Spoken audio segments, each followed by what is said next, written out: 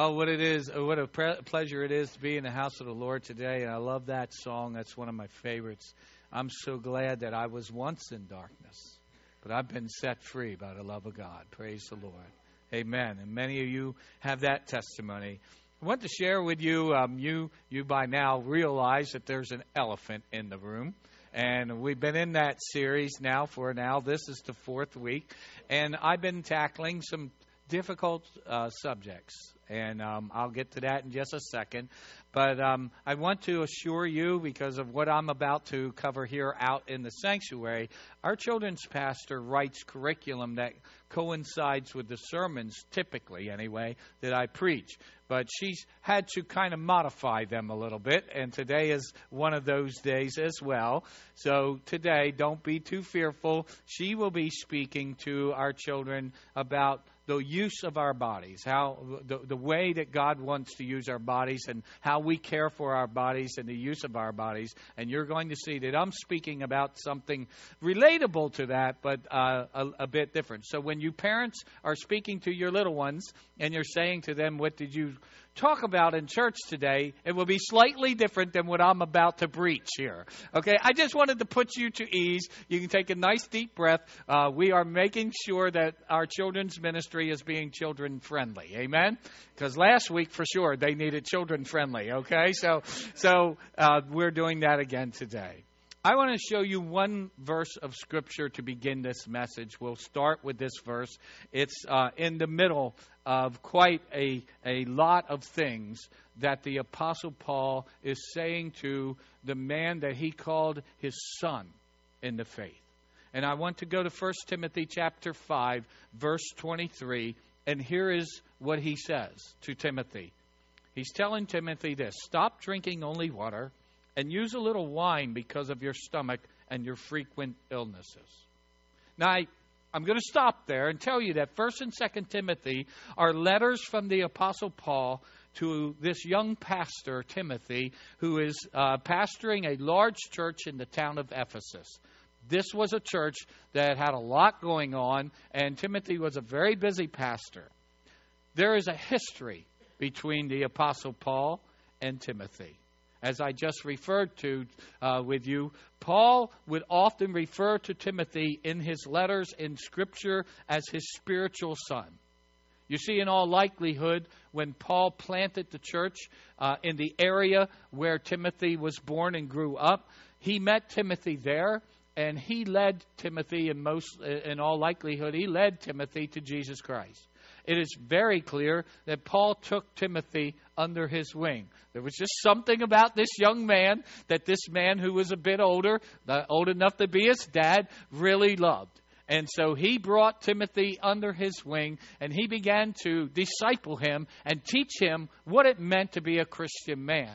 Along the way, Timothy expressed that he sensed that God was calling him out to go into a pastoral role, to become a pastor. He felt that tug on his heart.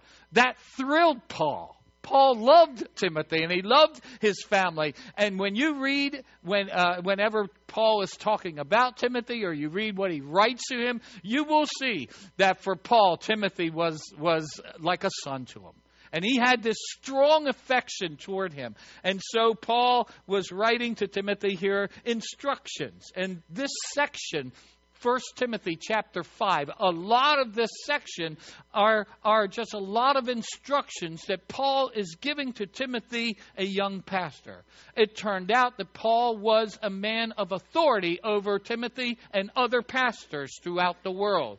That was his responsibility. And so he would write to not just Timothy, but other pastors and churches and say, these are things that you need to tend to. This is how you need to live your life. And he would say to Timothy, and you can read these books in 1 and 2 Timothy, this is how I want you to lead. These are things you are to teach. These are things you are to do. And he is giving these instructions to Timothy, but then in the middle of this is this admonition from Timothy to Paul, where he says, now, Timothy, stop drinking only water and use a little wine because of your stomach and your frequent illnesses. Now, for the most part, As I said, Paul was telling Timothy how to lead and how to be a man of God. But then he throws this in. He urges Timothy to use a little wine. There's an elephant in the room. Aren't Christians supposed to abstain completely from alcohol? I will tell you that in many Christians' minds, that is exactly where we should be living and how we should be living. And that's part of the purpose of this message. You know that, again, I just mentioned this. For the fourth week now, we've been in this series called The Elephant in the Room, where I have sensed the Holy Spirit has challenged me to speak to our church about things that are at times controversial. We've been looking at the fact that the teachings of Scripture and things that Jesus said often had a way of making people squirm, making people feeling a little uneasy and uncomfortable. And so what I've attempted to do in covering some very hard subject matter is to share with you what the Bible teaches, what the Bible says about these issues. And you'll recall that that's what I've been covering. And I've said to you, I'm not here to defend the validity of the Bible being the Word of God. I will let you decide for yourself if the Bible is God's Word. I will tell you, I believe with every fiber in my being that the Bible is the Word of God. Okay, I want you to know that, but I'm not here to defend that. I'm here simply telling you what I find in Scriptures, how it is taught in the Word of God. And so let's look at this elephant in the room, because it certainly turns out that it is one. I've been attempting to help us better understand what the Bible teaches on subjects that divide Christians and divide our culture. And I'll have to tell you that I can't say this has been the most enjoyable series that I've ever preached. But I do feel like I'm being obedient to the Lord, and that this is a necessary thing for a pastor to do once in a while. Just because it's difficult and just because it's not always easily accepted by others, I still feel obligated under the Holy Spirit to teach difficult teachings in the Scripture. So what I will do is try to look at this elephant in the room. Is it a sin to drink alcohol? That's our question. So let's get right to it. Does the Bible prohibit Christians from drinking an alcoholic beverage? Didn't Jesus change water into real wine? Didn't He drink it? Didn't He also use it in instituting the Lord's Supper? And again, here is the Apostle Paul urging Timothy to stop drinking water, but to use a little wine for his stomach's sake. It seems that Timothy had a personal conviction against drinking alcohol. And in a moment, we're going to see that there's a large difference between a direct commandment of God and a personal conviction. There is a difference in this. And so we'll look at that in a minute. But even though Timothy had this conviction, Paul still, and he knew about this, Paul still urged him, drink a little wine for your stomach's sake. You see, the issue was that there were elements in the drinking water for Timothy, and you will know that purifying water was not a great technology in biblical times. Okay? They didn't even know what they were ingesting at times. And there were harmful microbes, more than likely, in the drinking water when Timothy was pastoring. He had a personal conviction that said, I don't want to consume alcohol, but he kept getting sick because he was consuming water that had these microbes and would make him sick. And then that was difficult for him to be able to minister effectively. And so the Apostle Paul actually said to him, use wine for your stomach medicinally. Use it to kill the microbes. And it is believed that the wine of that day had the ability to kill some of those microbes, at least to make the water a little more drinkable and to put it into a system to help him. So the harmful effects of the water wasn't making him so sick. I'm going to tell you that there are examples of people in the New Testament and Old Testament of the Bible who abstained from drinking alcoholic beverages altogether. One example in the Old Testament are the Nazarites, a man or a woman who made a special vow to separate themselves unto the Lord, were forbidden to use wine or strong drink while they were under that vow. And you can see Numbers chapter 6, verses 1 through 3, and you can see what that is about. And then the Rechabites lived as noteworthy examples of permanent abstinence from wine. They adhered strictly to a command of an ancestor named Jonadab to refrain from it altogether. You can read about them in Jeremiah chapter 35, verses 1 through 8. Honestly, though, in the Bible, people who drank no alcohol whatsoever are the exception and not the rule. The truth is, the vast majority of cultures and people we read about in the Bible were consumers, mostly of wine, but they also made other alcoholic beverages. And Jesus did make water into real wine. That's very clear. If you'll remember, in the first miracle that Jesus performed, the observation was made that normally when a wedding feast was being had, the best wine would be brought out first, and then people would get tipsy. And then the owner would bring out the cheap wine. The box wine, I guess. I don't know. I don't know anything about wine. But anyway, we would bring out the cheap stuff, and then people would just drink that up. But the observation was made, you saved the best wine to last. It's clearly wine. Okay? And I'm just telling you, doing the best study that I can do, when you look in the Scriptures, Jesus, in fact, created wine from that water. And He used wine. It's very clear to me. He did use wine for the Last Supper. And I have no doubt that Jesus and His disciples consumed wine at meals at times. Now, I also believe that it's pretty clear that the Apostle Paul and other early church leaders would drink alcoholic beverages. And I'll tell you, after a very thorough search and trying very hard to understand what the Scriptures say, I cannot find a direct command from God that would prohibit a Christian from drinking an alcoholic beverage. The Bible does not say drinking a glass of wine or a beer is something that is sin, with a few exceptions, and those were the people that I mentioned to you, the Nazarites, the Rechabites, and others. I mentioned that it seems that Timothy had a personal conviction against drinking alcohol. And please again understand that a personal conviction is not the same as a direct command from God. It tends to be an urging by the Holy Spirit and a command by the Holy Spirit to an individual about their specific life. When I have convictions, and I have convictions, I live by them as if they are the command of God, because I feel led of the Spirit to do so. And here is why I believe, as I understand studying the Scriptures, why God gives personal convictions to people. It is because God knows our weaknesses. And there are things that I may need to stay away from that won't harm you.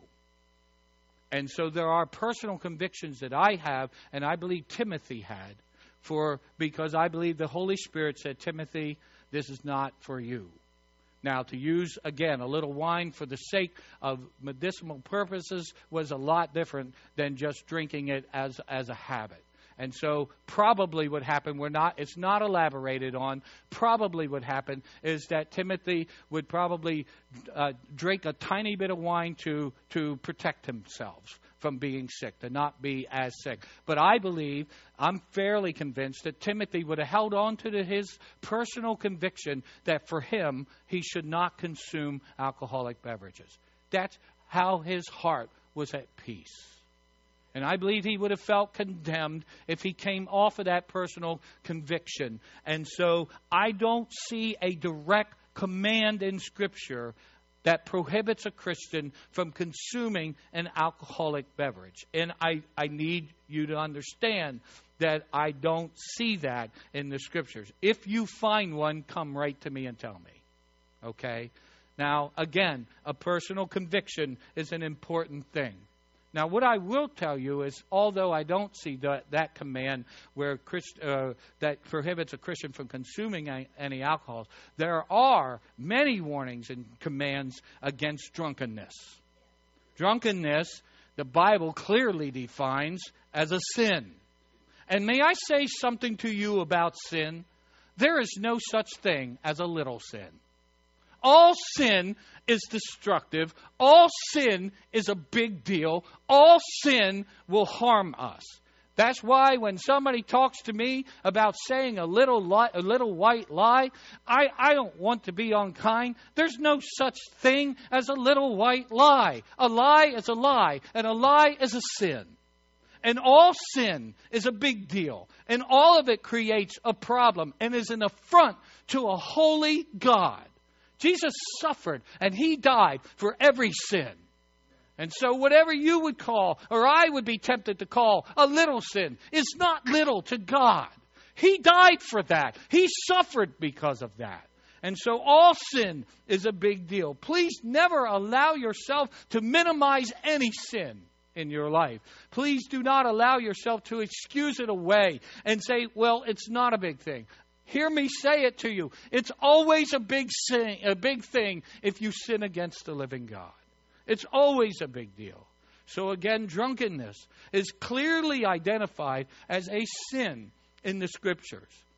I'll start you off with Proverbs chapter 20, verse 1, which says, wine is a mocker, and beer is a brawler. Whoever is led astray from them is not wise. So for the sake of brevity, I'll tell you, I have several other Old Testament references that I can share with you if you want a little bit later, if you want to talk to me about. And it speaks of the dangers of getting drunk. But I want to take you to the New Testament now, to Galatians chapter 5. And I want you to look with me at verses 16 through 21. Paul has written this under the inspiration of the Holy Spirit. So I say, walk by the Spirit, and you will not gratify the desires of the flesh. For the flesh desires what is contrary to the Spirit, and the Spirit what is contrary to the flesh. They're in conflict with each other, so that you are not to do whatever you want. But if you are led by the Spirit, you're not under the law. The acts of the flesh are obvious: sexual immorality, impurity, debauchery, idolatry, and witchcraft, hatred, discord, jealousy, fits of rage, selfish ambitions, dissensions, factions, and envy, drunkenness, orgies, and the like. I warn you, as I did before, that those who live like this will not inherit the kingdom of God. I want to remind you that these verses are verses addressing Christians, believers, Christ followers. And they apply to all of us who consider ourselves to be the same, who love the Lord, and who seriously want to live godly lives. There are a couple of things that I want to highlight for you in these verses and in this instruction. These verses instruct Christians to live by the Spirit of God in order to avoid gratifying the desires of our flesh. That's how we are to live, not like the rest of the world lives. Our values need to be kingdom-centered values. Values of the kingdom of heaven. We're not to live for ourselves. We belong to Jesus Christ. You are not your own. You were bought with a price, we are told in 1 Corinthians. And let me say to you that these verses remind us of something that's very important for all Christians to understand. Our flesh desires what is contrary to God's Holy Spirit. We will make war. If we follow our flesh, we will do the contrary thing that God wants us to do. So starting in verse 19, there's this list of where fleshly desires will take us. And I read it to you and you went through this. Included in this list of sins that will shut people out of the kingdom of heaven is drunkenness. For anyone who wants to suggest to me that getting drunk isn't serious, I want to point them to this and other scriptures that clearly make it very clear that it is a sin that God hates, and that it's identified as sin that's serious enough to keep people out of heaven. So while drinking alcohol is not identified as a sin, drunkenness is clearly identified in Scripture as a serious sin against the living God. So, Pastor, why do some Christians abstain? If it's not a command, why are there Christians who won't drink any alcohol? Why aren't they careful, and why don't they consume alcohol? We live in a world where the values associated with alcohol consumption is moderation and designated driver. You'll see that on TV commercial. Drink moderately, responsibly, and if you do drink, have a designated driver. That's our culture. And I will tell you that until very recently, our denomination made as part of its covenant membership requirements complete abstinence, meaning we would make a promise to not drink any alcoholic beverages whatsoever in order to become a covenant member of the Wesleyan Church, except for medicinal purposes. In simple terms, there was a requirement in our denomination that members would agree not to traffic in or drink any alcoholic beverages whatsoever. Why? If there's not a command against it, why would our denomination have made such a statement or required such a thing for our members? Well, please bear in mind a couple of things. Our denomination goes back a few hundred years, okay? We go back a ways. And so when this was originally put in place, it was a long time ago. I think that there's a really good position paper on our denominational website that does a good job explaining why it was ever instituted in the first place. And I just want to read a little excerpt. It should come up on the screens for you. This commitment is really rooted in our commitment to women and their well-being on one hand, and a life of freedom from intentional sin on the other. In the earliest days of our movement, Wesleyans were focused on the poor. We were focused on leading people to Christ, shaping people in Christ-like virtue and behavior, and freeing people from addictions and sinful habits. Alcoholism was a difficult disease to battle. Before the advent of Alcoholics Anonymous, even many medical physicians believed it to be an incurable and fatal condition. It was also well known that alcoholic husbands were much more likely to abuse their wives.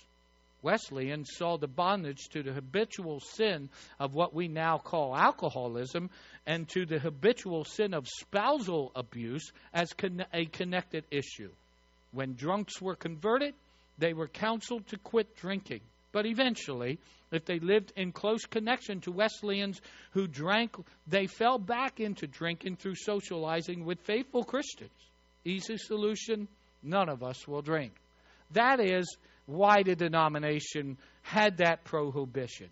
Now, I will tell you that what has happened is the denomination changed its position a bit. And the change is this. They have moved to a place as a denomination that any person who testifies to having been born again, and any person who is subsequently baptized and is in the kingdom of God should be allowed to join our church as members. That is the position of the denomination now. And as members, they have all the rights of voting and privileges that any other members have. So as of this past summer, the prohibition, the promise to not drink any alcohol at all has been removed, except if you are in an elected place of leadership. That is where they have made the shift. And those people will agree not to consume alcoholic beverages. So I've said a lot, but let me reiterate to you a couple of things and summarize some of the things I've said, and then I have to put a kind of wrap up on this for you. The Bible does not teach that people should abstain from drinking alcoholic beverages. As far as I can see, there is no command for that. Jesus did turn water into real wine. He used real wine when he instituted the Lord's Supper. He and his disciples drank, as did the early church leaders. Drinking an alcoholic beverage is never identified as a sin. Drunkenness definitely is. That is the best understanding of what I have, that I have of what appears in this book and what is taught in this book. And I hope that I have articulated that clearly enough to you that I have done a good enough job to say this is what I have found after studying. Now in 2 Corinthians chapter 7, verse 12, Paul gave an instruction to some that he said, he gave an instruction to the church there, and he told them that this instruction was from him, not the Lord. And he urged them, and he instructed them on the basis of the fact that he was their spiritual leader. And in fact, he put it in language of a command that came from him, not God. He said, I, not God, give you this command. I need you to hear me say, I'm not standing up here commanding you at all. But as your pastor, I will always urge you to avoid drinking alcohol altogether. And I am one of those Christians who has a personal conviction to avoid it. And I want to tell you why I have that conviction. And I want to share personally why I, as your pastor, will always urge you to avoid it.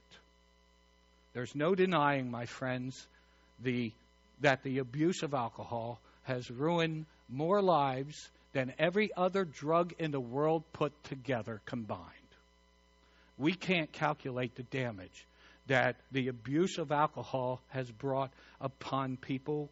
We can't even fully know it all because a lot of what has been done in secret and not reported to us. Anybody with access to the internet can easily find horrifying statistics related to alcohol abuse. It's an ugly read. Horrible things happen. What is very clear to me is that alcohol has been the fuel of obscene numbers of unnecessary deaths, horrible crimes, abuses that are terrible, emotional damage, and financial losses. And I won't throw out all those stats at you today because I don't think I need to. If you want to find them, it's not hard. Just look up alcohol abuse and you'll see them. But I will give you this. 1 in 8 people, 1 in 8 people who take their very first drink of alcohol will end up as an alcoholic one day. That's a huge number. 1 in 8 people, this says, has a predisposition to the disease, and that's how it's identified these days, of alcoholism. 1 in 8. If you happen to come from a family with a history of addiction, it doubles your chances of becoming addicted yourself. And that, to me, is astounding. I was a little tempted to grab 8 people and have them stand in front of you and say, one of these, if after they've taken their first drink, will become an alcoholic and have a ruined life. I don't know one alcoholic who's proud to be one. I don't know one alcoholic whose life doesn't end up going down the toilet. And so I'm sharing that with you because it runs deeply within me in making this or having this conviction. So the thing is, in biblical cultures, the beverage choices were extremely limited. You heard me talk about Timothy's problem. He couldn't drink the water all the time because the water wasn't healthy. We have so many more options. And I don't see a necessity. I'm talking to me personally. I don't see a necessity for alcohol for me. Now, I'll let you decide what it's going to be for you. But as far as I can look at this, for me, drinking alcohol would definitely fall under the category of gratifying my flesh. And I don't want to do that. It would for me. And again, it may not for you. If drunkenness is a sin, and it is, why do I put something in my body that can definitely make me drunk? I have yet to have somebody help me understand fully what drunk really means. At what point does somebody get drunk? Is it staggering and falling down? Is it a loss of your inhibitions? Is it being buzzed? I don't know what drunk really means. I'm not being smart. I don't know. I ask the question, is it what Proverbs describes to us from Proverbs 23, verses 29 through 35? Who has woe? Who has sorrow? Who has strife? Who has complaints? Who has needless bruises? Who has bloodshot eyes? Those who linger over wine, who go to sample bowls of mixed wine. Do not gaze at wine when it is red, when it sparkles in the cup, when it goes down smoothly. In the end, it bites like a snake and poisons like a viper. Your eyes will see strange things. Your mind will imagine confusing things. You will be like one sleeping on the high seas, lying on the top of the rigging. They hit me, you will say, but I'm not hurt. They beat me, but I don't feel it. When will I wake up so I can find another drink? Is that drunk or is it something else? I'm not being facetious here. I honestly don't know at what point I cross over into sinning against the Lord. And so that is why I wouldn't want to drink something that has the power to put me there or enslave me.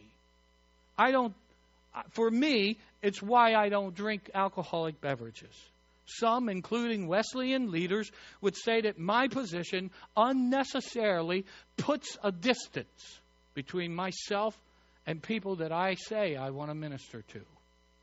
The fact that I don't have a beer with somebody, the fact that I won't sit down and drink a glass of wine with somebody, then puts a wall between us and a barrier, and it makes them uncomfortable. But my hope is you will understand my heart. My hope is that as a Christian, at least in this church, you'll understand why I have a personal conviction against it. I try very, very hard not to preach or teach something that isn't biblical. And that is why I was very careful to outline what I see in the Scriptures about the consumption of alcohol. But I also do not want to fail to warn you when it is appropriate to do so as your pastor. If you drink a glass of wine or you drink a beer and I see it, I'm not going to love or respect you any less than I love and respect you right now. You need to know that. However, if I see you drunk and you're my brother and my sister and you're part of this church, I am going to work to urge you to repent and get that right with God, because that's a sin. Now, please know, and I know some of you probably have already connected these dots. You know my story well enough to know that I have a bias. I do come from an addicted family and a family with a history of addiction. My mother was both an alcoholic and a drug addict. So I suffered at the hands of that. And it was very unpleasant. I'm telling you from experience as a child and a teenager, dealing with my mother's drunkenness, dealing with my mother's addictions was horrible. There were times when that was fuel for her to physically abuse me and to do and say things that I'm not going to describe to you today. And so I know that I come to you with a personal story and a personal experience that says I don't understand why I would need to consume alcohol and become like that. I never want to be like that. And as I was growing up, I remember very clearly saying to myself, God helping me, I'll never do this to my family. God helping me, I'll never be like this. It was embarrassing and difficult. So please look at me and understand that I, as your pastor, am not condemning anybody. If you should drink a glass of wine or a beer, that is between you and the Lord, and I don't see a command against that. Again, if I see you drunk, because I love you, I'm coming to you, and I'm going to confront that and talk to you about that. Because I love you, and I don't want you to sin against the Lord. But also know that because of my own personal feelings and convictions, I have a right as your pastor to urge you, please don't drink. Don't put yourself in danger. Please don't get in that situation. So please don't be mad at me, because I have a personal conviction that I am going to urge you to consider. Pray about this today. Can I just tell you, again, this is not the kind of message I usually like to preach. This isn't my favorite subject matter. But I felt like at least once you needed to know where I come from, where the Bible comes from, why it is that certain believers don't consume alcohol. I just wanted you to understand where we are coming from. And have a little love and patience for us, and don't call us prudes. And those of you who abstain, you need to hear me say this to you.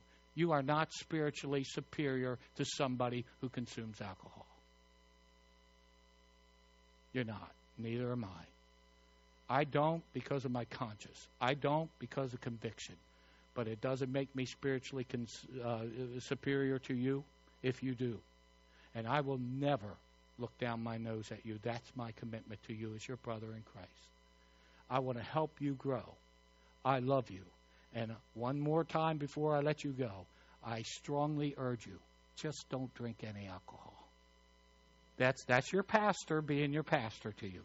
Avoid it altogether. Avoid the trouble. Avoid the chance of sinning against the Lord. Don't do it. That's what I'm going to say to you as your pastor. And when you see me tomorrow, I'll say the same thing. And when you see me in a week from now, I'll urge you the same way. And if you have questions or you need to talk to me about it, or if you're really mad at me right now, because this series, I think, is making some of you pretty mad at me. But if you're really mad at me, I'm just asking you, give me a chance. Talk to me, okay? Love me anyway, because I love you. And I thank the Lord for the privilege of preaching to this congregation. You have listened intently. Some of you have been sitting here going, man, I can't believe this guy. But I love you for it, and I appreciate you letting me share from the Word of God to you. And ask me questions anytime. I'm here for you.